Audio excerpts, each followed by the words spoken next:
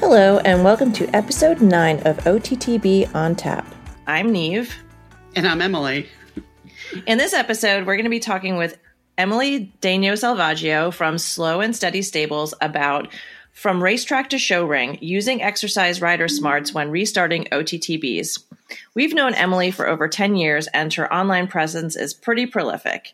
But could you introduce yourself to our listeners? Sure. My name is Emily Daigneault-Salvaggio. You really can just call me Emily because nobody can pronounce any part of my name. 18 letters and a hyphen is my big joke on the world because, haha. I am 52 years old now, be 53 this summer, but I always turn my new year like the thoroughbreds. I always start thinking in January, okay, I'm 53 now. So I have been playing around with horses since I was a kid, and I have a decade-long experiences on the racetrack with thoroughbreds. So I always rode thoroughbreds before, and it kind of kept going. And I live in Pennsylvania with my husband, John, and our 4 dogs. And 2 miles down the road live our 4 horses. And I work nearby in the veterinary medicine world. And as a admin, my official title is scheduling coordinator, but I do a lot more. And that's me. Well, thanks so much for joining us. And we wanted to start with your background at the track. So can you just kind of talk a little bit about how you got into working at the track? How old were you? And kind of how did you get into your first track job? Well, the track kind of has a first little dabble and then, okay, we got serious. So the first little dabble was in 1989, in the spring of 89. I bought an off-the-track thoroughbred from a Hall of Fame steeplechase trainer, Mikey Smithwick. And Mikey liked me and said, hey, come riding with us. So I got to ride out with him a few times and was introduced with much fear, aghast, horror to fox hunting with Elkridge Harford in an exercise saddle on a thoroughbred that I barely knew when I was 89. I would have been 16, 17. Sounds perfect.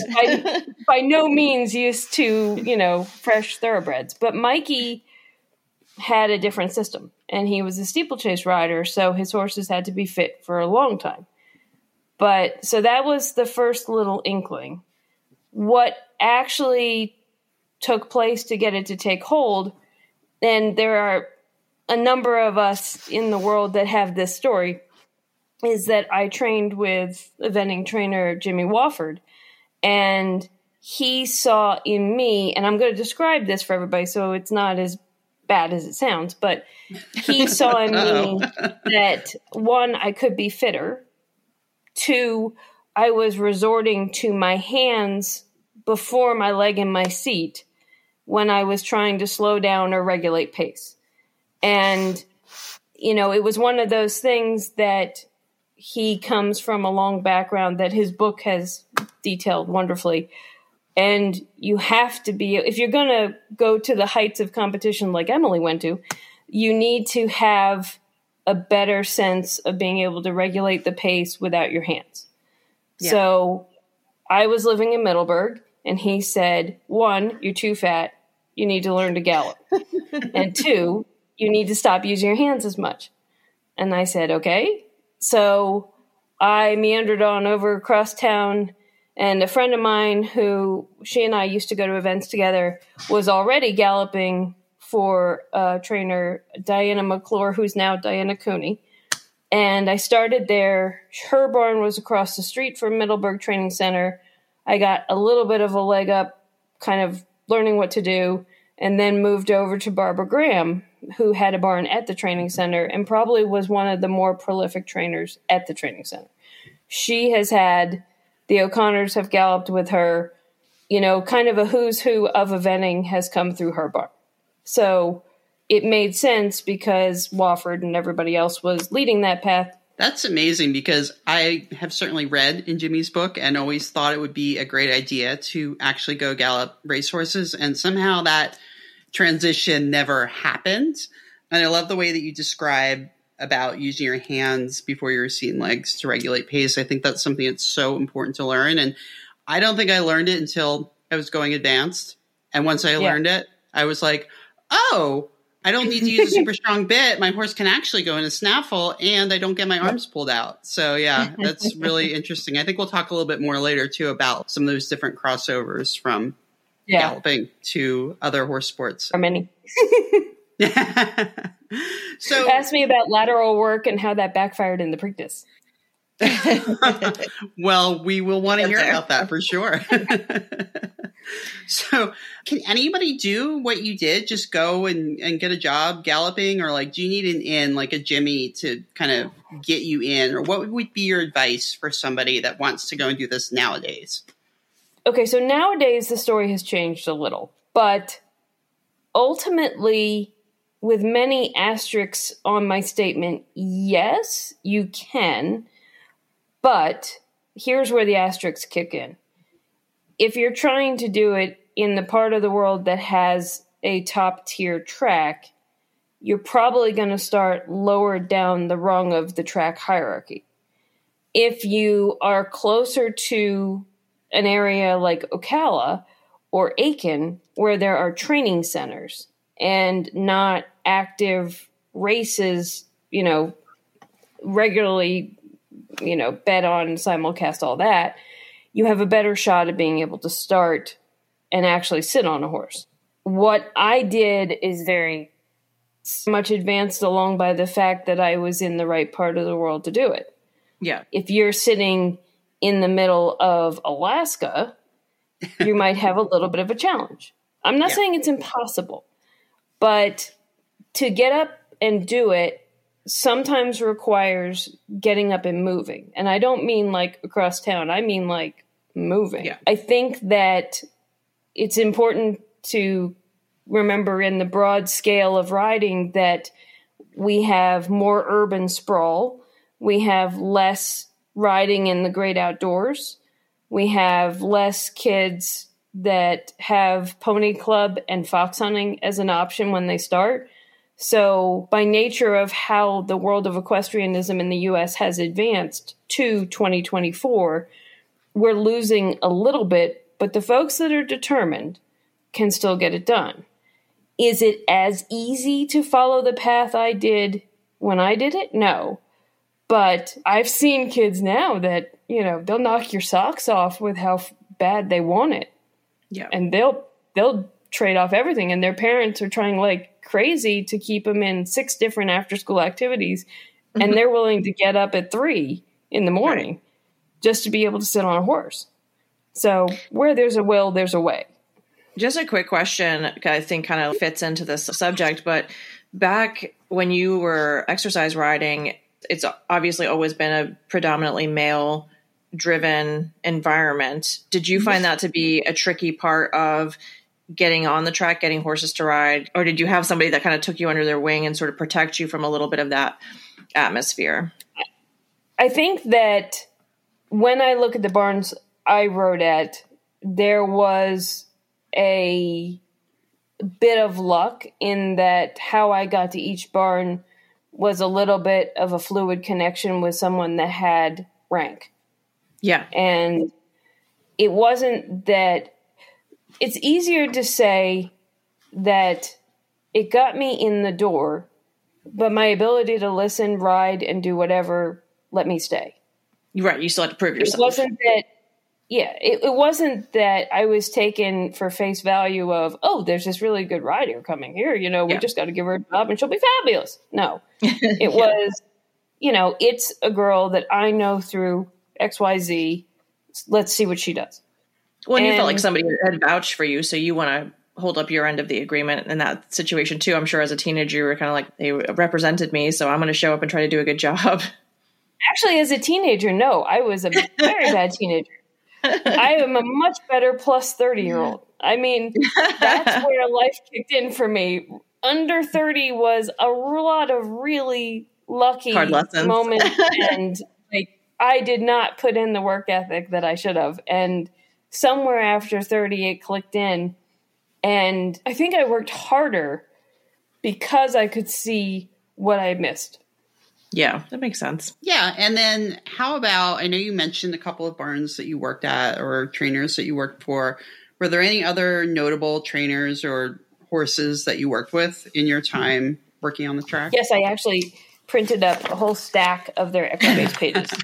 Wow. Yeah, I worked with a lot of nice horses, but I should clarify that there's only a couple that I was their regular rider. I think something that people might want to know is that there is a whole process with thoroughbreds that, and this is true of many other breeds too, but let's just stay focused on thoroughbreds here. There are farms that breed them. There are farms that also foal them out as well as breeding them. There are farms that take on just babies for breaking. And there are farms that have breaking and galloping on the farm as a private place. There are training tracks with trainers that are teaching horses to become racehorses. And then there are tracks that are training centers or actual facilities that hold races. And there is a diverse path for how a thoroughbred goes from being born to being backed to being at a track, well, learning how to be at a track and then being at a track. I would point out that the breeding side of things was literally only a couple months long. And that is a part I would say I am not experienced in. Even those couple months don't add up to me having enough knowledge to say I'm experienced. I did do some time breaking thoroughbreds, and that was eye-opening in its own way. And then training babies to gallop, and then riding babies and riding maid horses at the track, and then up to galloping at premier tracks. So yeah, there's a whole bunch there, and how it all starts versus how it all finishes, and even with like side steps in the middle for layup or changing trainers or changing surfaces for the horse's preference or, all the things. There's a lot of diversity that your average show rider probably doesn't know, but that's not a dig as also a show rider. I just know that I don't know every step of, breeding in utero for a dressage horse, warm blood in Europe, and how it gets to Grand Prix at the Olympics. There's many, many, many steps. And even as a lifetime horseman, I don't know them all. Yeah, that is fair enough. Are there any horses that you could pull out of that you have in your Equibase? I'm sorry, I sidetracked. I did that. That was me. Damn it. That's all good. Okay. Sorry. And also, if you want to email me the information that you have, I'll put it in the show notes for anybody that's interested. Oh, yeah, that would be awesome. Sure. Okay. So the first gallop job actually had one of the best horses I've ever sat on in my life, who earned a lot of money. This is a mare named Maxine. She is by Cozine and then out for a bit and was making her way back to galloping at the track. We were at Middleburg Training Center with Barbara Graham.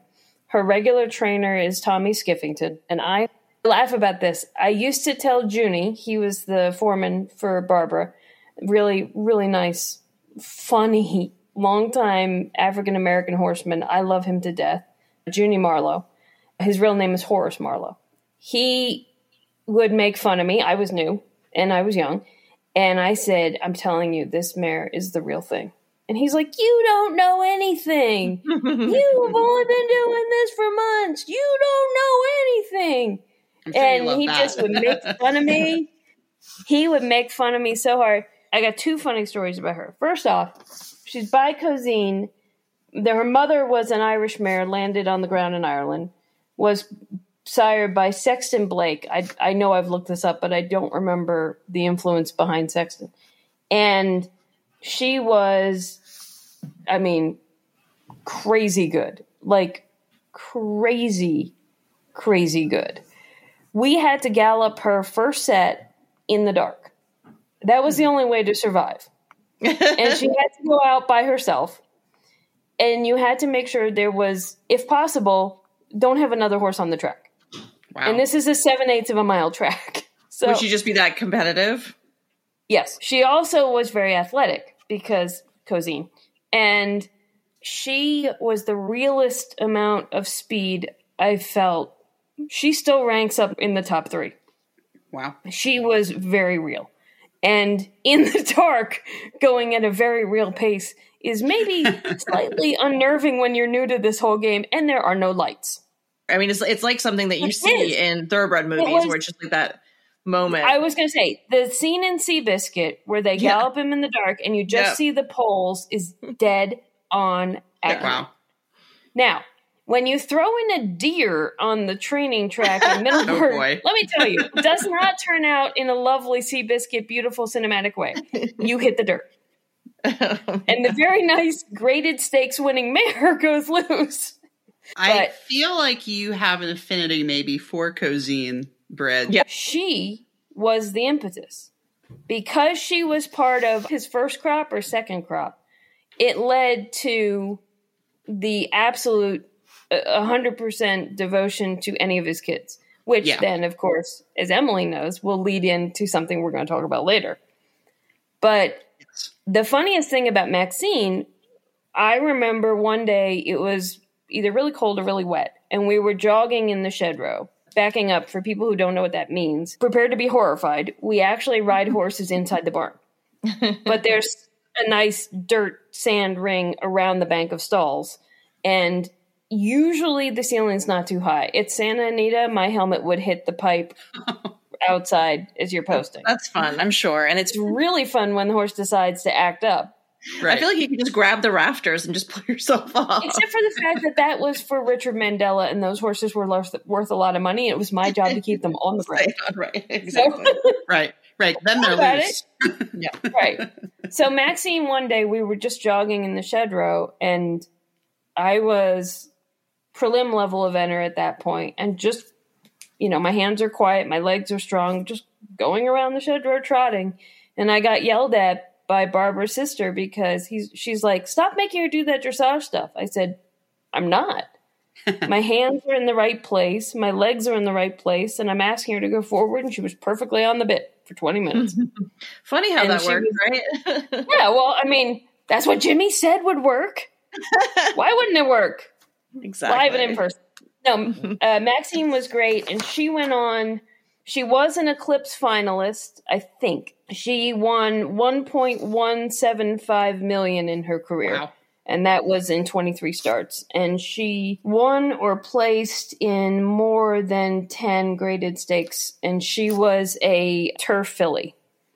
Wow, cool. That is so cool that you got to play. So she was everything I said. She was the real deal. And at that point in her career, when I sat on her, she had only done maiden specials and I think allowance. So she hadn't hit the stakes part yet. And I kept saying, nope, real deal.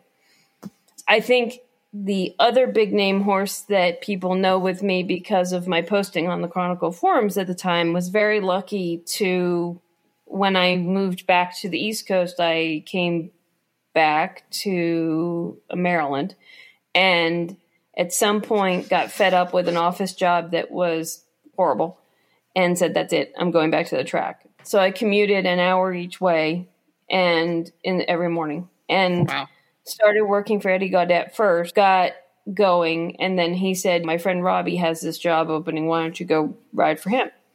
And Robbie is Robbie Bales and he is a great guy. His whole family's great. And he had come up on the backside under his father, Mert Bales. And he was a claiming trainer. He wasn't known for having stakes horses, wasn't known for having anything that had put its name in lights, so to speak. And I went to ride for him, and I was riding for him, and then they went down to a sale in Ocala in the spring, right not long after I had started riding for him.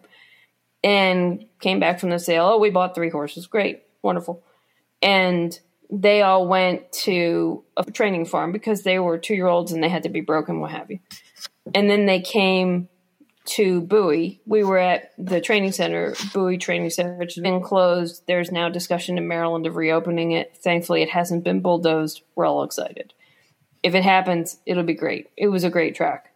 So this horse showed up one day, and I'm not kidding you, Black Stallion Incarnate, although he was a gelding, which was a good thing. So I got to ride him, and his name was Scrappy T.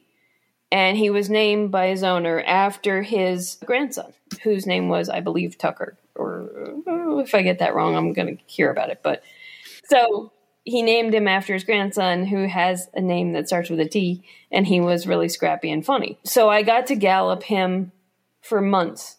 And I was telling people at Bowie Training Center, outside of Laurel, outside of Pimlico running, I was telling them by fall, you watch this horse. By Triple Crown season next year, he is something. And they're looking at me going, girl, look where you are. What the hell are you thinking? You work for a claiming trainer. That horse is by no one. Didn't cost that much. And he hasn't run yet. What are you talking about? And I was like, just trust me. Just trust me. I believe it. And he went out.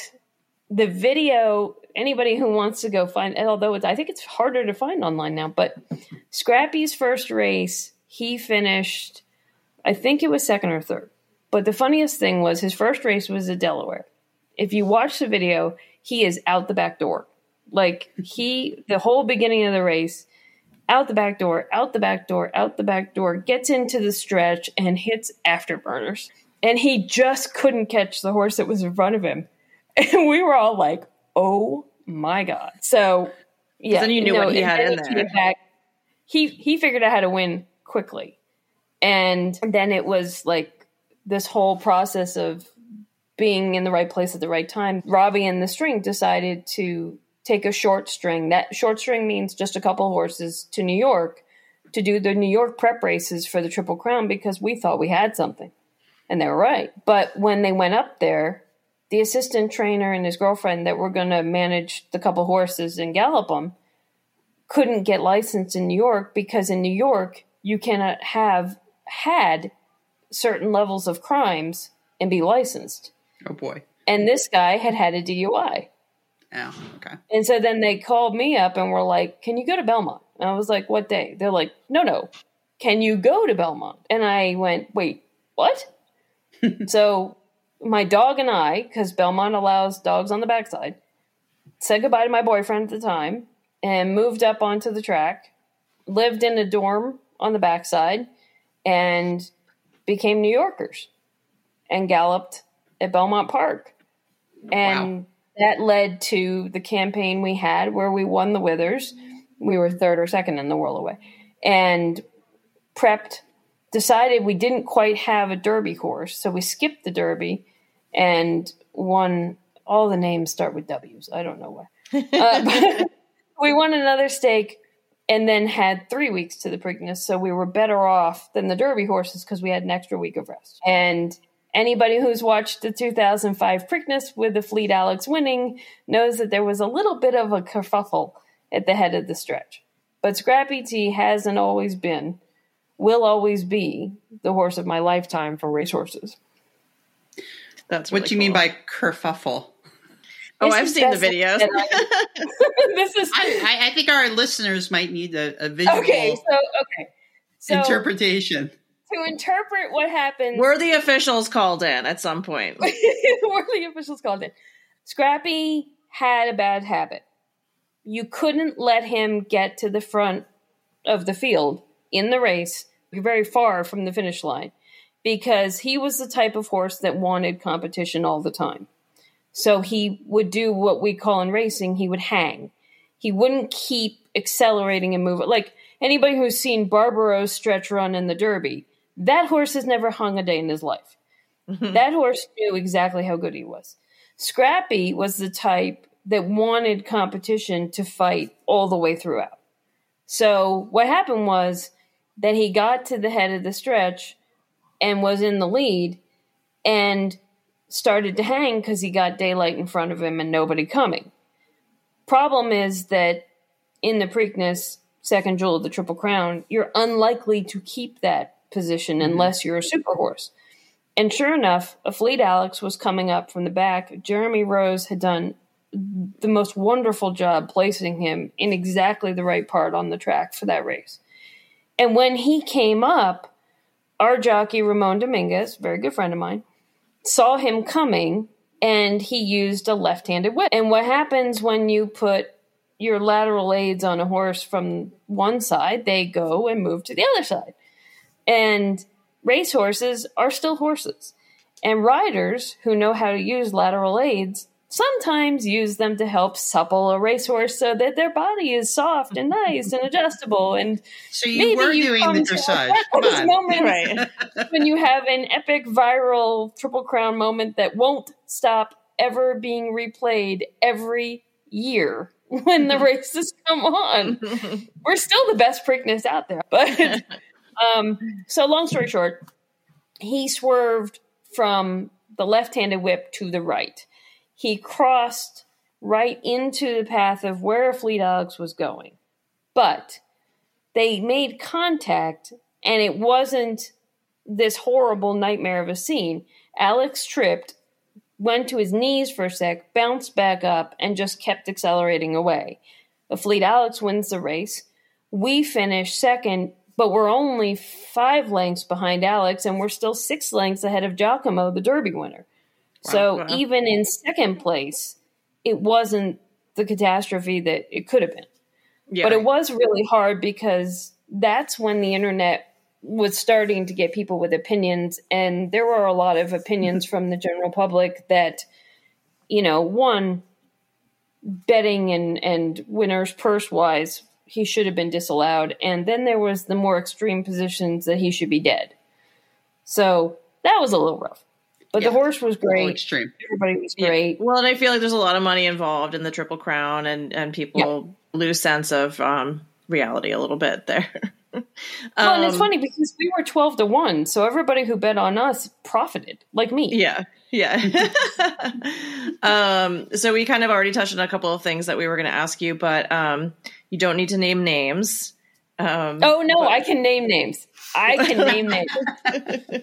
What's the worst horse you've ever galloped and why? Okay, so we have to put this in perspective. Worst is with a very big grain of salt, because one of the things about the job with Robbie was that we jogged horses a lot and galloped horses infrequently compared to other barns. Michael Matz, when I worked for him, we galloped every day. And there was only certain days that we just jogged. At Robbie's barn, because you're a claiming trainer and sometimes you don't know what's under the legs on the x-rays of a horse. So you're doing your best to keep them together, keep them happy, keep them fit enough. And most horses are claimed in the middle of being ridden and run. Yeah. Every 3 weeks, every 2 weeks. So they're fit. They don't need to gallop. And if you trot them for 2 weeks and then run them again, they're bursting at the seams and more likely to run. So the horse I'm going to mention right off, he was not the worst to gallop. He was the worst for me because I didn't yet know how to gallop him effectively. And I had to ask for an outrider to help me pull up a few times. As in, I couldn't pull up. And Neve and Emily know I'm not I small. had that problem. Yeah. And you learn. Yeah. You learn. It's learn. Good, but But it's funny, even a couple of times I've scraped down the outside rail for more than a mile going, are you going to goddamn listen to me or not? That was Christmas Away, who was by Skip Away, who was the most wonderful gelding in the world. I love him to pieces. The worst was I would take ownership of my role in this because I could have been a more fit rider if I had been able to gallop him with the level of gallop fitness that I had when I worked for Michael Matz. I think it would have been a different story. But at the level of gallop fitness I had in a claiming barn when we weren't galloping everything every day, I was a sitting duck. So, yeah, he was tough. And who was the other one? I wrote this down. They were both gray horses. That should tell you something.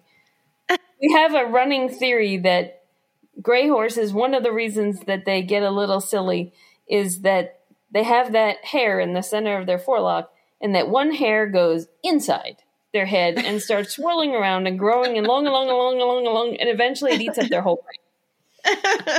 So all the gray lovers out there are going to be very disappointed. Well, no, because one of my best horses was a gray. So the other bad story is true. There was a horse in our barn. This one shall remain nameless, but he was gray. And he had a problem. He would bolt, not straight, to the side. Oof. What people may not know about Belmont Park, there are actually 5 tracks at Belmont Park. So there are 2 indoor tracks that one was Jerkins' barn, Alan Jerkins, and the other was Zito's barn. And they had indoor tracks where you could actually sustain a canter inside on a track around their stall banks, which always made it fun for the horses in the stalls. Sure. Then we have the training track at Belmont that is a mile. And then you have Big Sandy, which is the 1.5 mile prolific track that normally hosts the Belmont.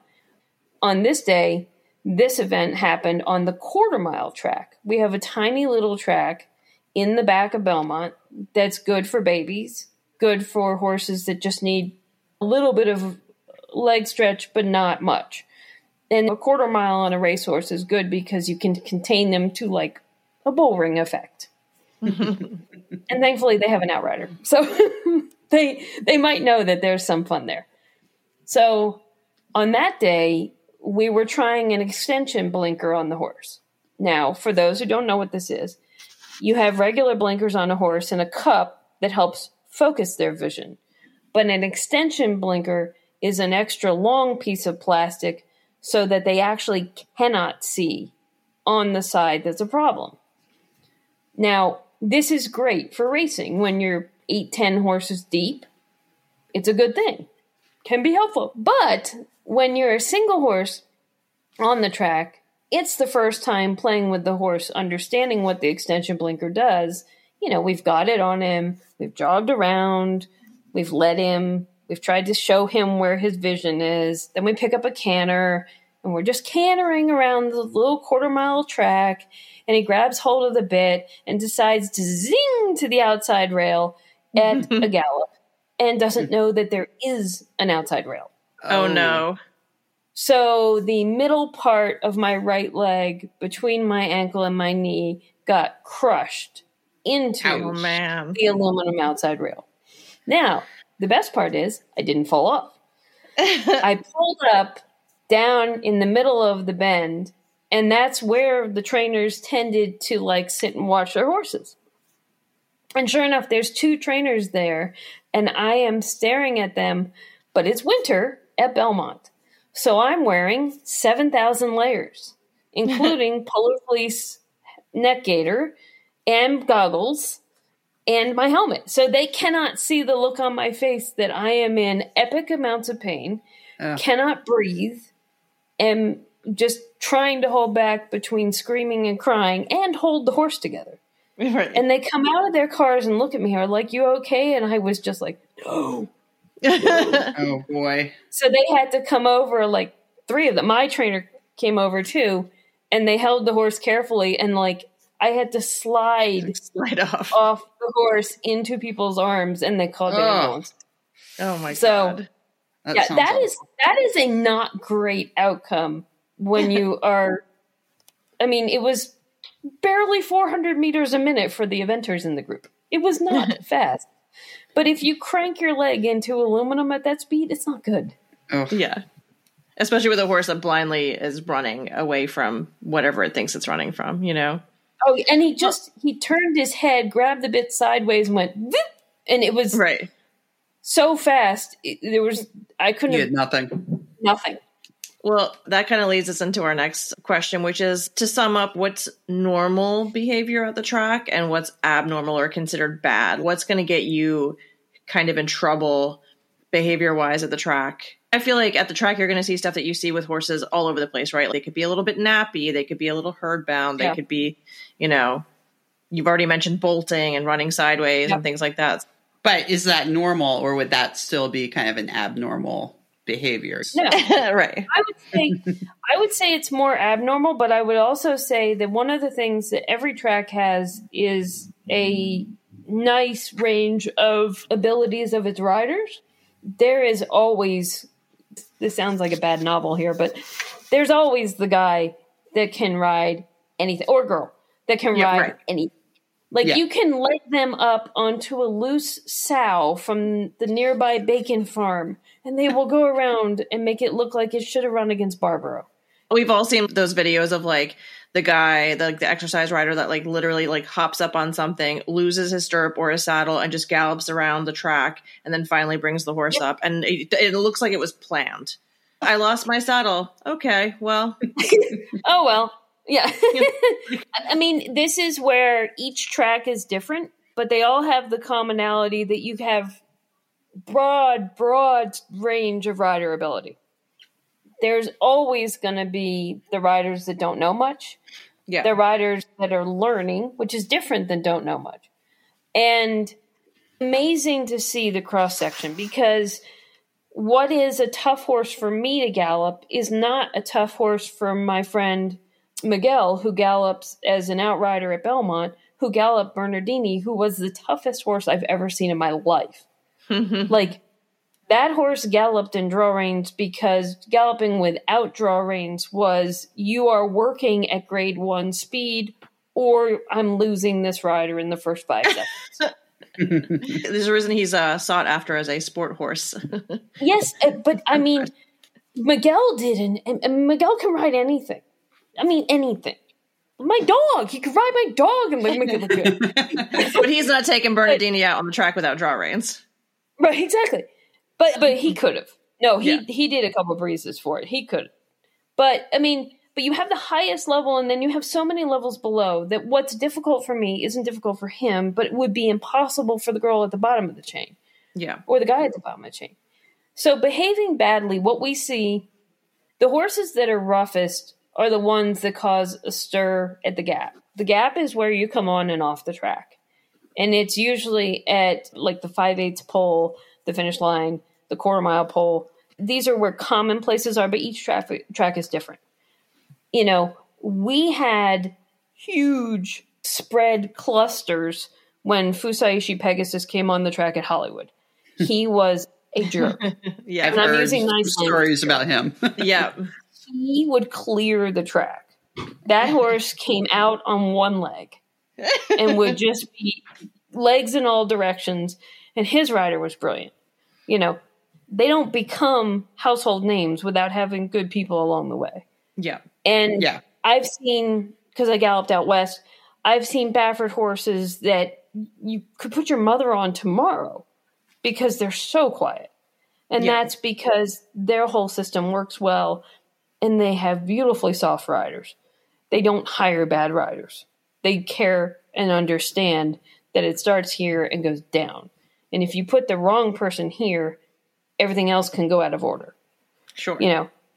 So I think that the bad ones that we get in our heads are the ones that have a lot of energy, that rear the buck, that act out.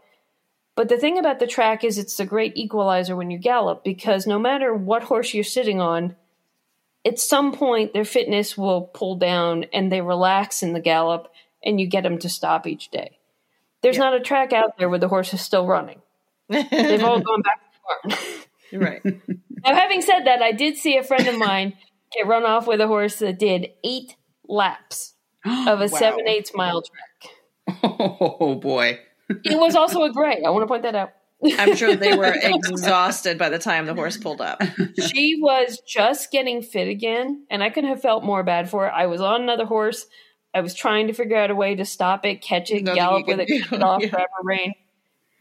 There's nothing. Oh, man. But so bad is a relative thing. Yeah, but sure. Difficult, I understand. Bad actor, is it because of the horse or is it because of the rider? You know, I think a lot of that can be said for horses after the track. Yeah, this is true everywhere. Yeah. You made a great point, though. Oh, isn't it funny that riding the horse forward suddenly shakes out some of the nonsense? Yeah, let go. Let it run. They can't run all day.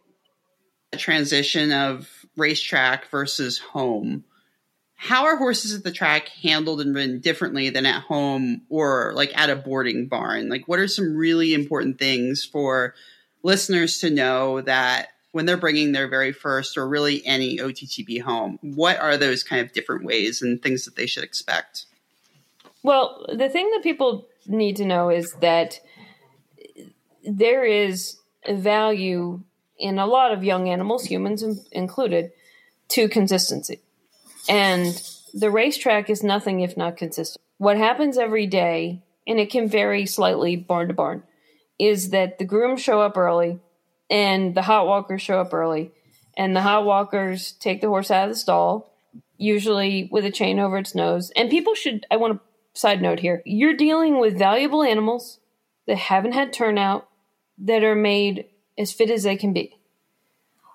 I have worked on the track for more than a decade, handled thousands of horses. You have to understand that in this system, there's an owner involved, there's a trainer involved, and there's investors, there's people riding on the tails of it that own the stallion of the horse. Maybe it's doing really well, that they're trying to use it as promotional for their stallion. There's a lot of people behind each racehorse. They have to keep it safe. They need to keep it safe from itself. They need to keep it safe from other horses. And they need to keep it safe in the building because they understand the amount of energy it has. A chain shank over a nose is not something that is an automatic abuse moment. Yeah. It is a control moment, mostly for the benefit of the horse. You brought it up. It's good because it comes up, online on Facebook all a lot. The time. Actually, a lot of the horses that I've met off the track tend to find the chain as a pacifier. They'll, in a cotton rope, they're like, what do I do? You put the chain over the nose with a loose rein, and they're just like, okay, so I keep my 4 feet on the ground. What's the big deal? Right. It's what they're used to. So, it's what works. Right. So they get taken out of the stall. The hot walker walks them. The groom mucks the stall. They get tied up to the wall. This is something that is normal in most barns, and we, as show riders who are not indoctrinated to a racetrack life, might be alarmed by it because, oh my God, tying up a horse for 3 hours. Well, this is a very good patience thing, and a lot of trainers that break horses have patience poles or patience trees, and you get the horse to just understand to stop, settle, and maintain itself. Now, Emily, not every horse can do it. In a stall, or is this in a stall? Okay, there's a screw eye on the back wall around it, and it can move its body around, which I think they really enjoy, being able to swing their hindquarters around. And they can paw. I can tell you that they can go back and forth. But just like the horse that's not going to run across 5 states, at some point they stop. Yeah. Do they all stop? No. Do most of them stop? Yes. So you wait till it's their turn to go to the track. They get tacked up by their groom. Ideally, their exercise rider checks the tack. This is what Michael Matz pounded into us, which thankfully I already knew. But the only person responsible for you and the security of your saddle and bridle is you. This crosses all disciplines, folks. If anybody tacks up your horse, check it. Yes. No offense. If Michael Matz tacked up my horse, I would still check it. That's my job. So you go and you ride, and before you ride, they pull him out of the stall and walk a few turns in the shed row around the barn aisle to get him loose and moving. Then you leg the rider up. They go walk to the track. They jog. They gallop. They come back from a gallop. They walk. They walk back to the barn. They get taken back by their groom, untacked. They walk some more. They get a bath, full bath with soap. They get a cooler put on, and the hot walker walks them until they're dry or they're cool. Then they go back in the stall. So welcome to 23 hours in a stall. Mm-hmm. This is something that is normal. Now, there are a lot of great situations like Fair Hill Training Center where there's turnout. There's round pens at Belmont Park. You can put a horse out in a round pen for a few hours. But the level of energy that you're taking a horse off the track and coming home with is something that's second to none. Yeah. You have to factor this in, and I'm rounding my way back here to what it's like to bring them home. Great job. You are dealing with a very fit animal that needs to find its balance. So if you bring to it the normalcy that it knows in a repetitious cycle of every day we do this, every day we do that. You know, it doesn't have to be a hot walker, a shank, mucking its stall, but incorporating, you know, I walk it by hand before I try and get on. Mm-hmm. That if I'm on and I have a free person, I have them walk me holding on to my rein or putting a shank on the bridle and just walking, because this is something they know. And if I can bring what they know to my world and save the big, hey, we're going to jump 5 things, it's nice. And me personally, I try and replicate what they know in my training the first 3 months as much as I can. Very cool. How do you like to incorporate things like turnout, meeting new pasture mates, maybe even changing their feed, like, you know, more like horse management things? Do you find that to be challenging, or do you just stick to the new routine and the horse kind of adapts to it? I tend to do what I can to make it easier on them. It will be probably lightly, what's the word I'm looking for? Horrific for some people, but I do give them ACE for turnout and put them out by themselves in a smaller field for less time than my rest of my horses. I make sure they have a buddy nearby. I have the world's most lovely quarter horse, and Max goes out with everybody and puts up with everything, and he's only 15 hands, so they get to go out with Max pretty quickly, and we just go away from the first little bit of time is with a little bit of ACE or something to just help them. I mean, it helps them as much as me to not have a broken leg horse in the field. Absolutely. Right. Don't want him to run. Don't want him to worry. That's the biggest thing. And if he's not understanding to graze, because they haven't had turnout in a while, but if they don't know how to graze at all, or if they can't think about grazing, then we'll pull back on the turnout. We'll go out with a chain shank on nice grass and just teach him how to pick grass in the field and then put him in the barn. And you just move up progressively. My personal system, this is part of the reason I named my barn Slow and Steady, is that I really do believe if you choose every day to set up the horse for success, you accelerate the process of being successful. Mm-hmm. You know, I don't ask my horse to do something that I haven't clearly explained. Yeah. I'm not walking them into the stall and expecting them to know to turn around and get a treat. I turn them around and give them a treat so that after the repetition of every day doing this, they walk in the stall and are half turned around before I've even crossed the threshold. And I don't get kicked that way. Right. Change depends on the horse. It really does depend on the horse. My horses are all on things that are very less high-fat caloric versus what a racehorse is on. But I did, even the most recent thoroughbred, who is huge, we bought the high-fat feed and combined it with what the rest of the horses are on and just made sure that the fat content was where it needed to be. And the amount of hay we stuffed into that boy is what, me personally, and not to get in the feed discussion with everybody else, I am the biggest proponent of less grain and more hay. Yeah. Lots and lots We're on that team. Further. I know. It's a little bit like we had a barn together. I definitely think, though, that is becoming increasingly a trend. More and more and more, you hear that. And I think that's great that people are learning, okay, less of the rocket fuel, more of the boring food. Well, and I think the feed companies have also restructured the grain better. It's not all sweet feed anymore. Yeah. Even the high fat stuff isn't sweet feed. It's extruded and easier to digest and has a higher fat content. And again, a horror moment for some people. My horses don't get supplements. They get grain, they get grass, and they get hay.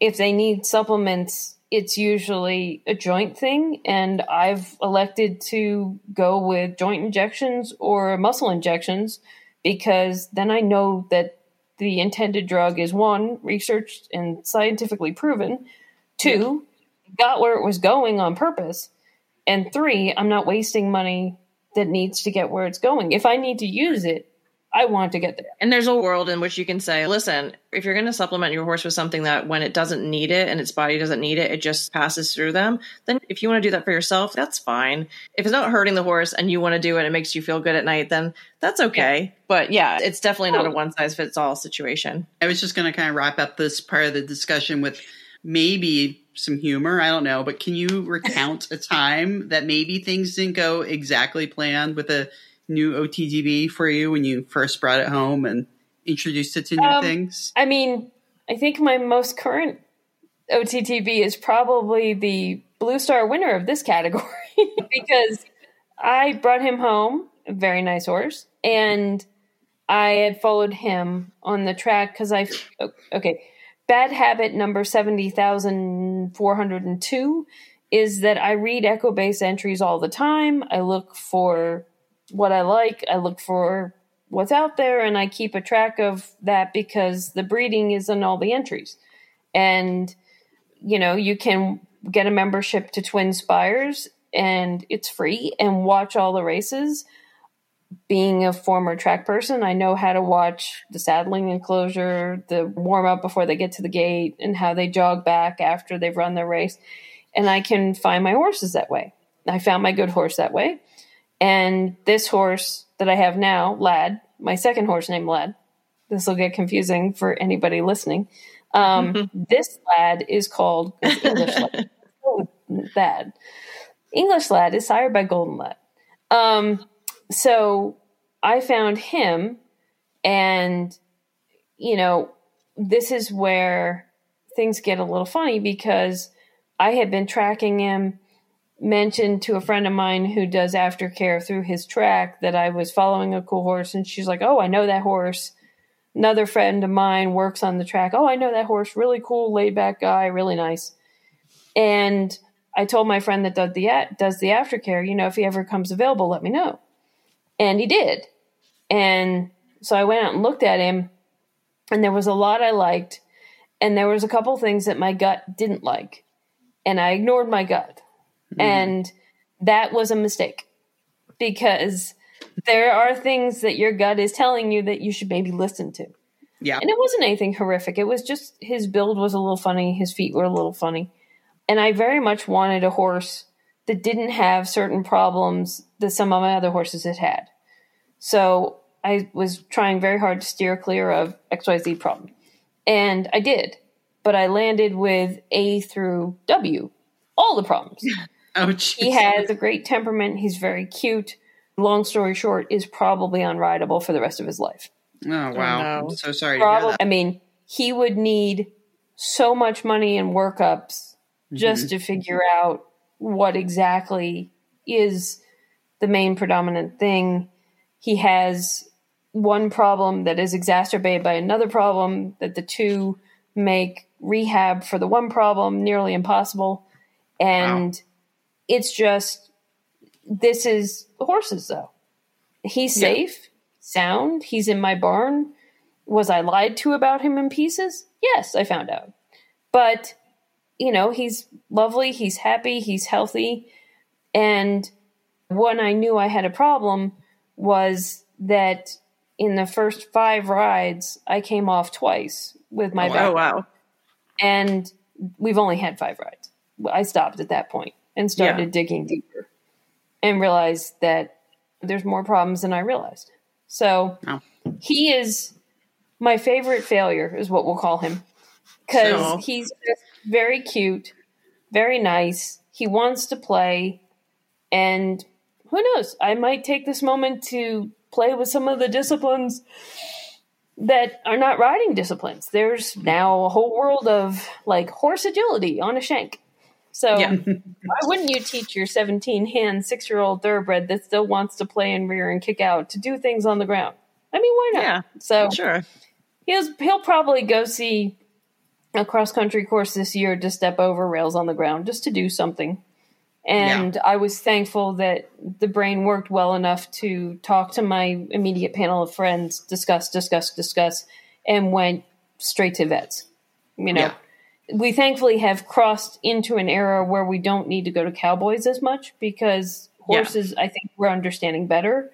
When something's wrong, it's usually a pain effect, not a my owner was such a cruel woman. She gave the other horses carrots. She didn't give me any carrots. I'm going to show her.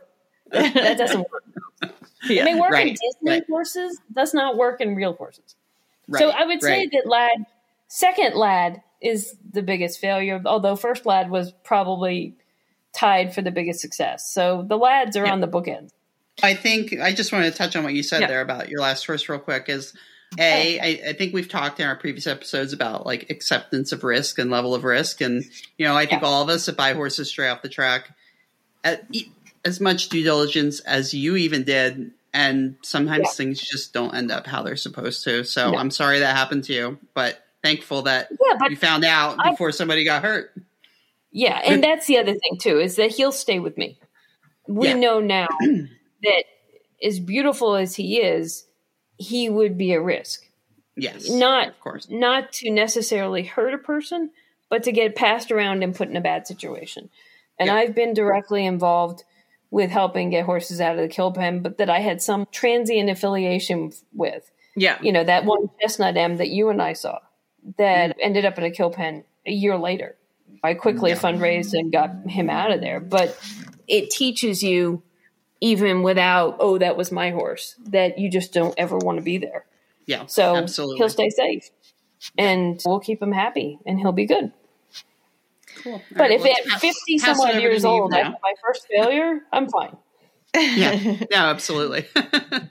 So speaking in highlights, we want to focus now on what were some of your big moments with your off-the-track thoroughbreds. Maybe tell us about your favorite one that you had, why they were your favorite, and some of your riding and showing highlights from your career with them. Or non-track experiences with... Okay, for non-track people, this is not supposed to work out, but Emily competed in the first RRP makeover, which was at Pimlico.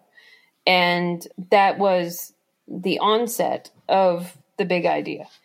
I actually went to compete in the first open to the public, couple hundred horse deep makeover. And I went looking specifically for a horse to take to the makeover.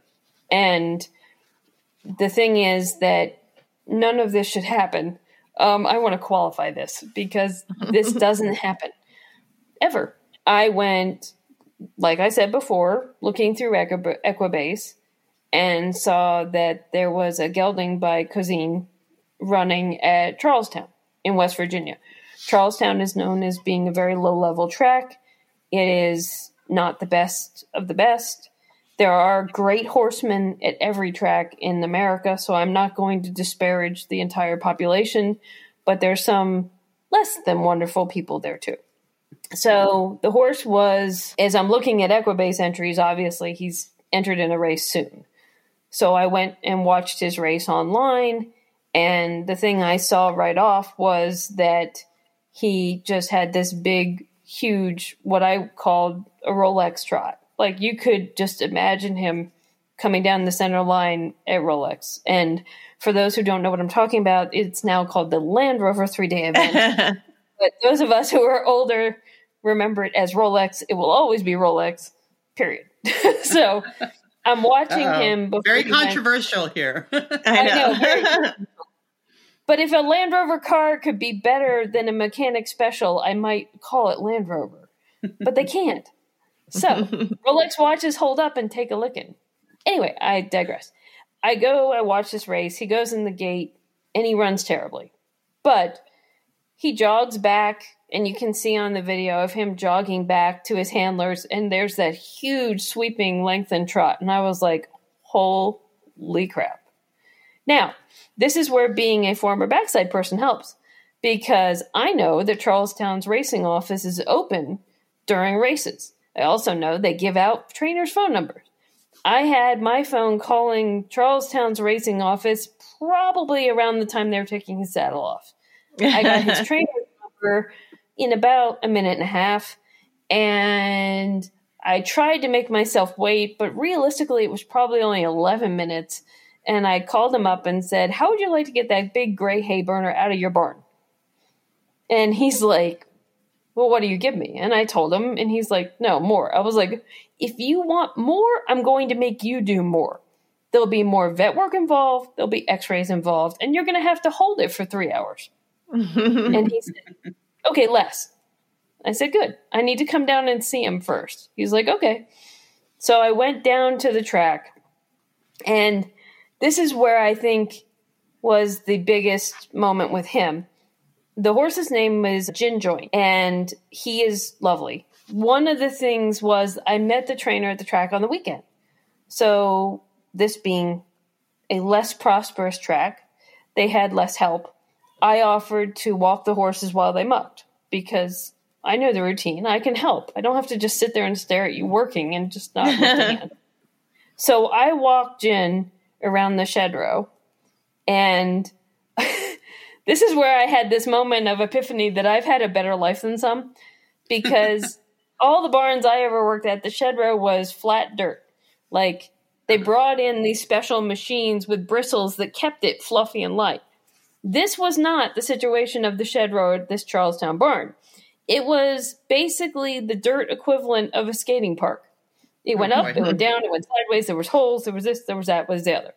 So every lap around this barn, walking this horse I've just met, I'm having to avoid this, step this, move this, lengthen, shorten, move. And he knows the drill. And the thing that was really cool from moment one was that he listened to me. When I slowed down, he slowed down. When I went fast, he went fast. When I stopped, he stopped and looked for a carrot and was generally just very lovable. I knew I was buying that horse. So I bought that horse and decided I really had to have him right away, and came home, grabbed my truck and trailer, came down, and got caught in Charlestown, West Virginia in an ice storm and had to stay an extra day and miss a day of work. Okay. And bought the horse, brought him home, and I think I got him home, waited 2 hours, tacked him up, and walked him around the neighborhood on the roads. Wow. And he was that good from day one. And he was 6 years old. He'd had 30-something starts. He knew life, and he was just game for all of it. And that was March. We took him to the makeover in October. Well, actually, I should point out, I volunteered to take, because the makeover people were really smart about, we're going to do a demo at the Rolex Kentucky 3-day event. It was still called Rolex then. And, we're going to show off what these horses will do. And I said, I want to go. They said, you're in Pennsylvania. I said, I understand. If I get my horse there, can I be in the demonstrations? And they said, well, yeah, if you pay for your shipping. I'm like, done. I'm going.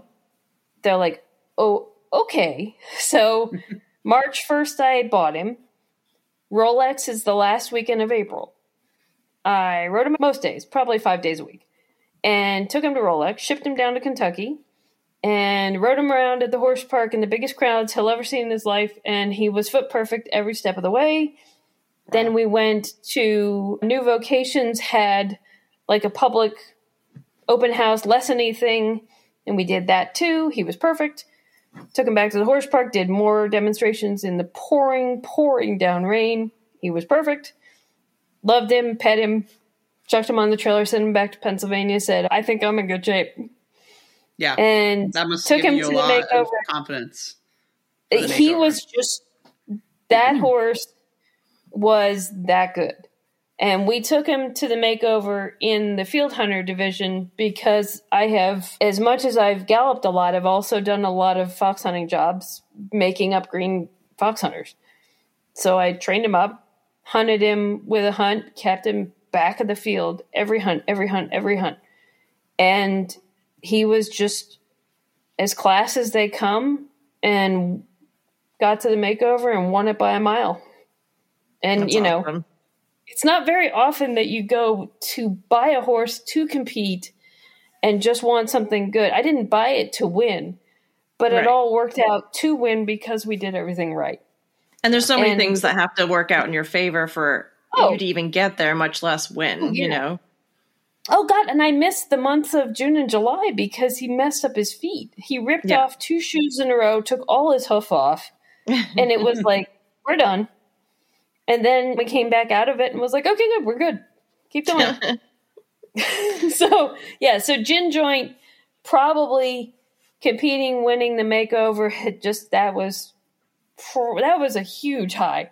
And actually that was amazing because it showed me what could be possible with other horses in other disciplines and other things. Yeah.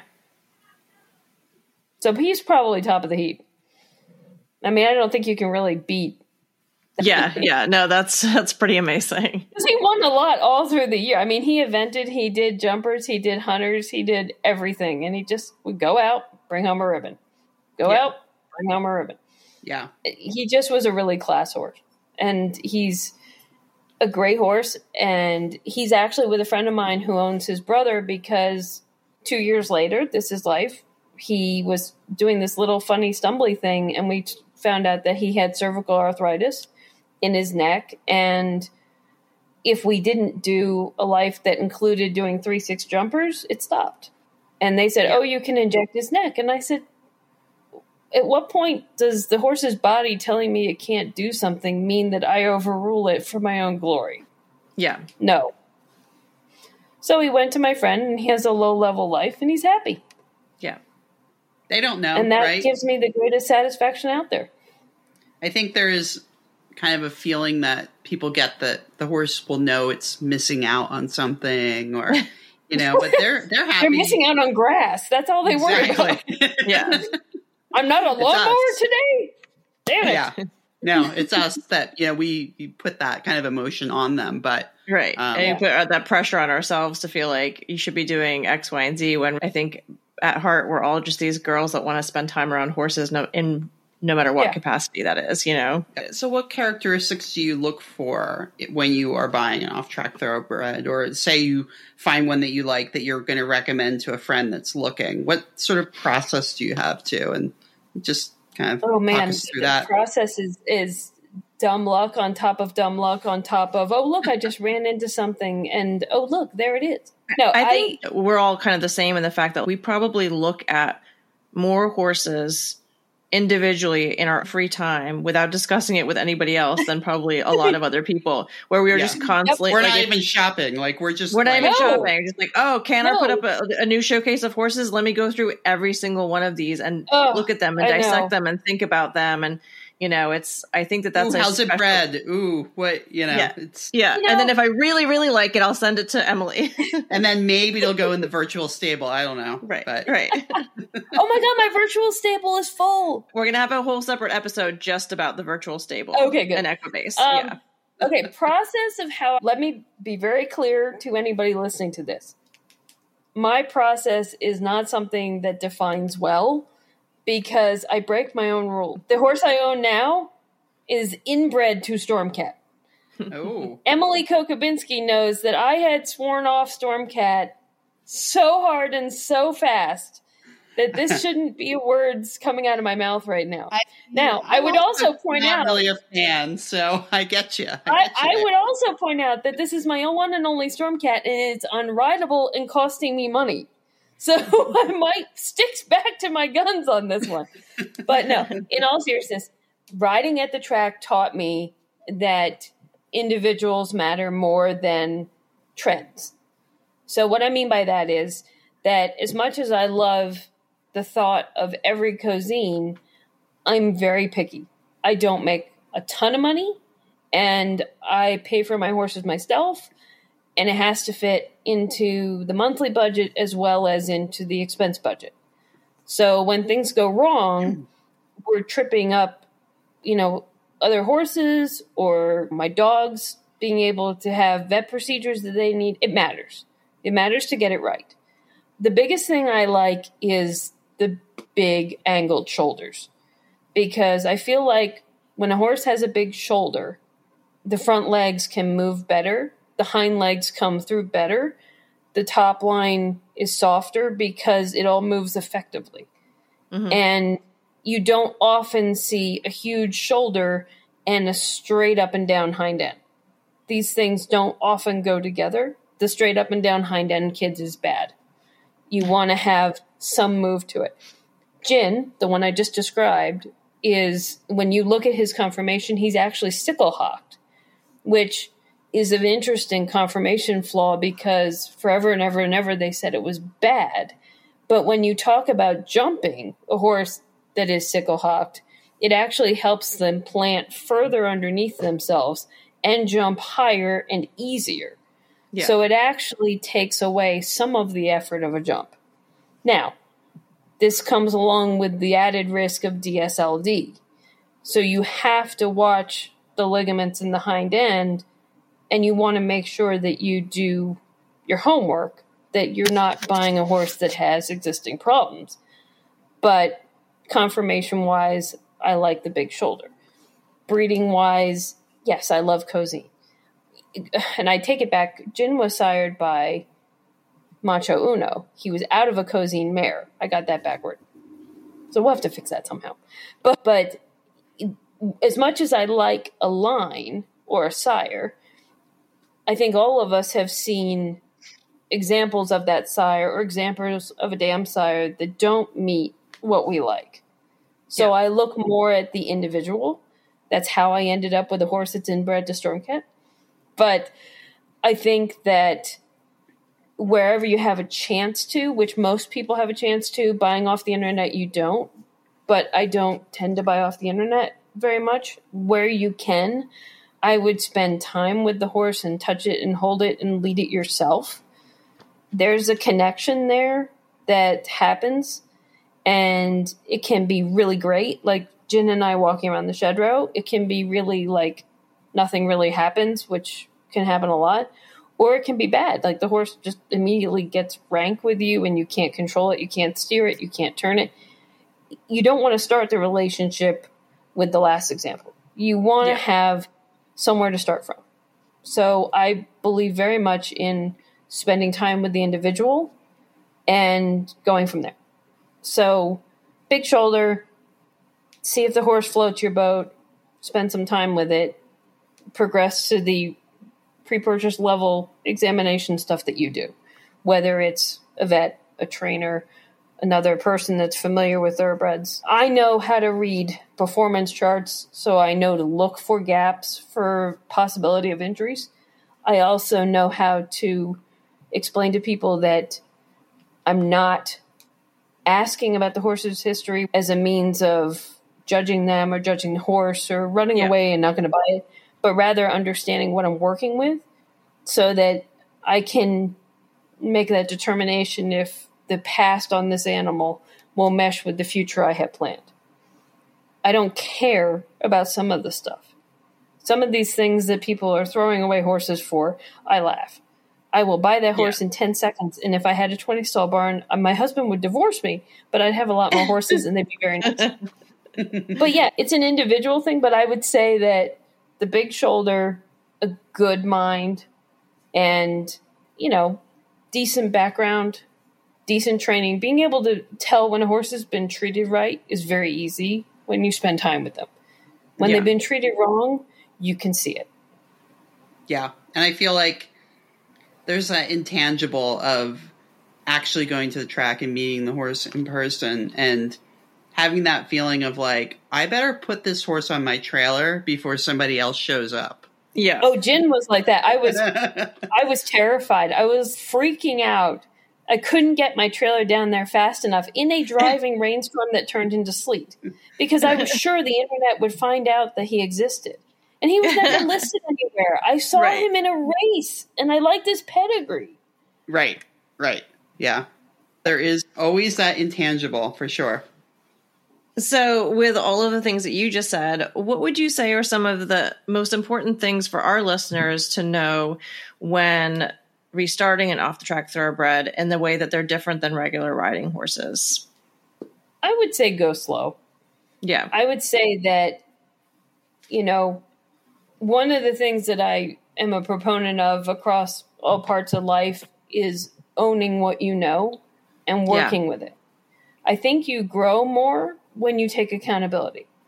I think it's a growth moment to say, I want to do this, but I don't know how. Can you help me? Those are very good at highlighting what you don't know. Yes, they are very good at highlighting what you don't know. They are very good at it. But they're also like, they reflect back to you what you need to see. Mm-hmm. And it doesn't make sense to go, oh, that horse is a jerk. Nope.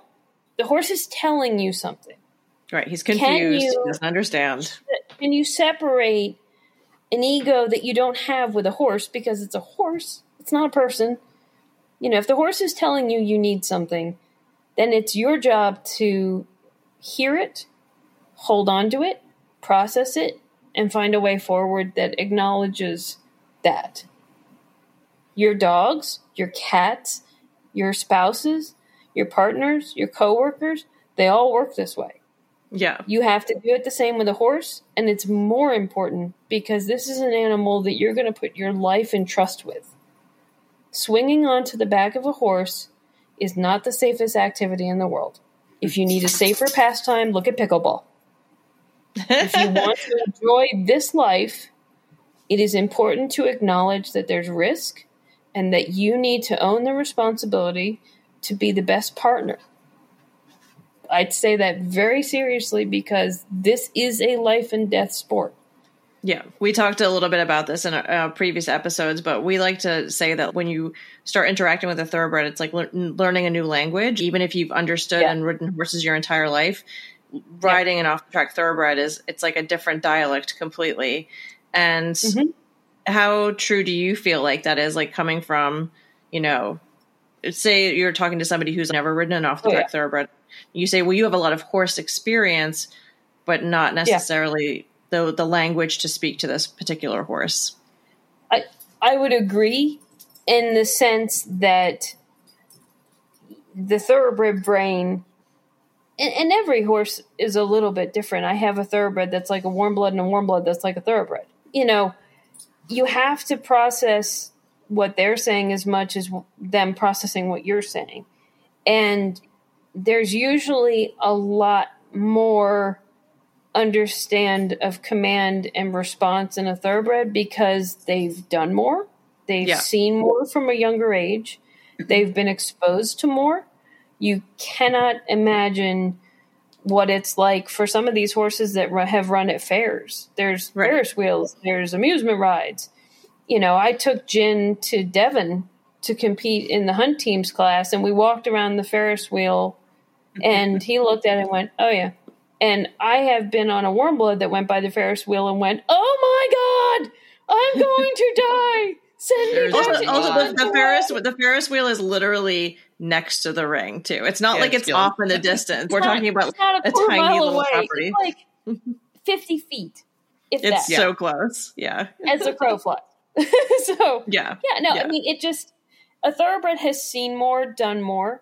Now that we're getting, and I should qualify this, we're getting more purpose-bred for sport thoroughbreds.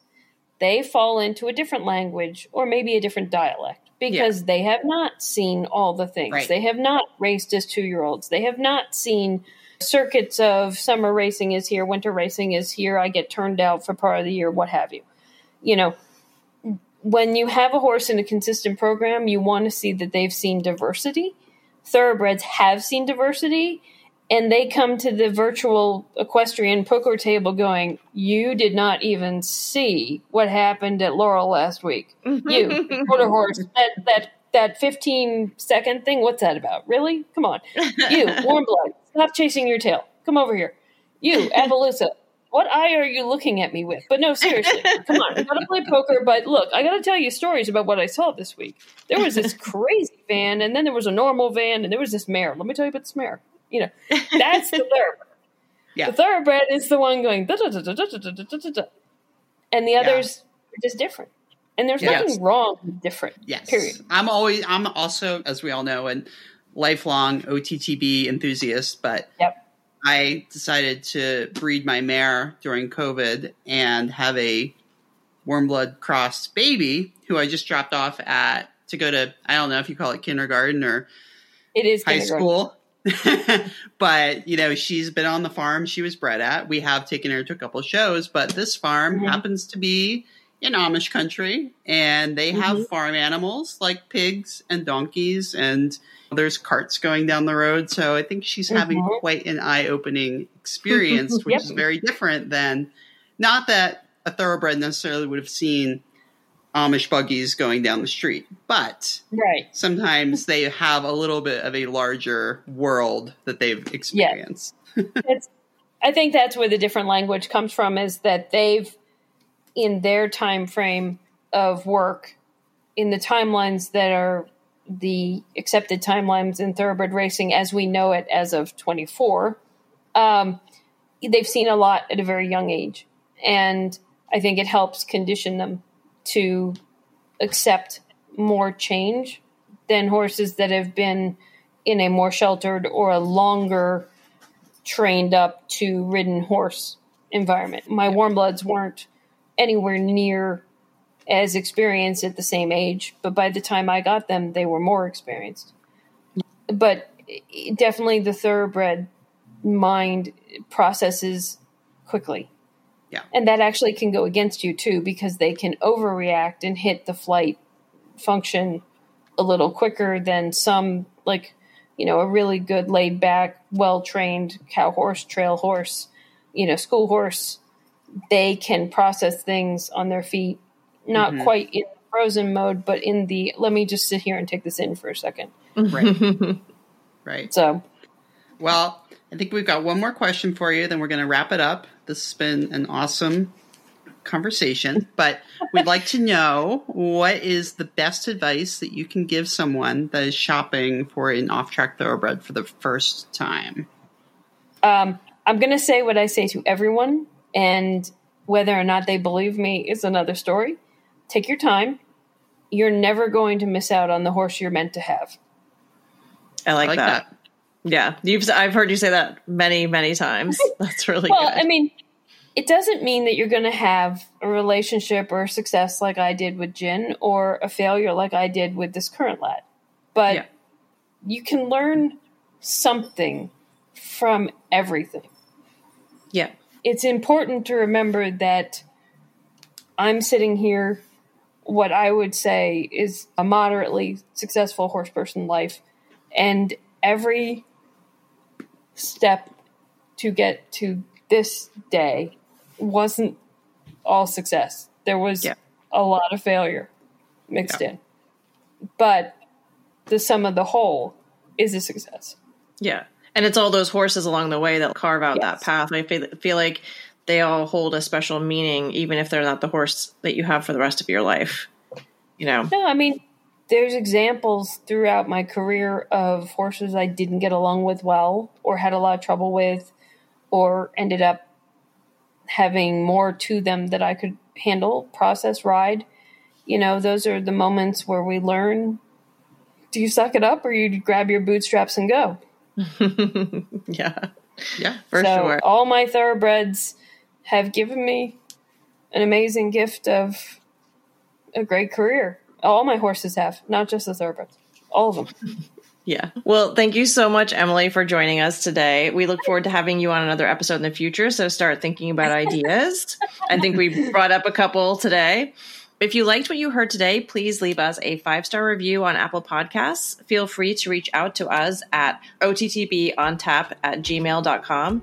Follow us on Instagram at OTTB_on_tap, and join our Facebook group, OTTB Market.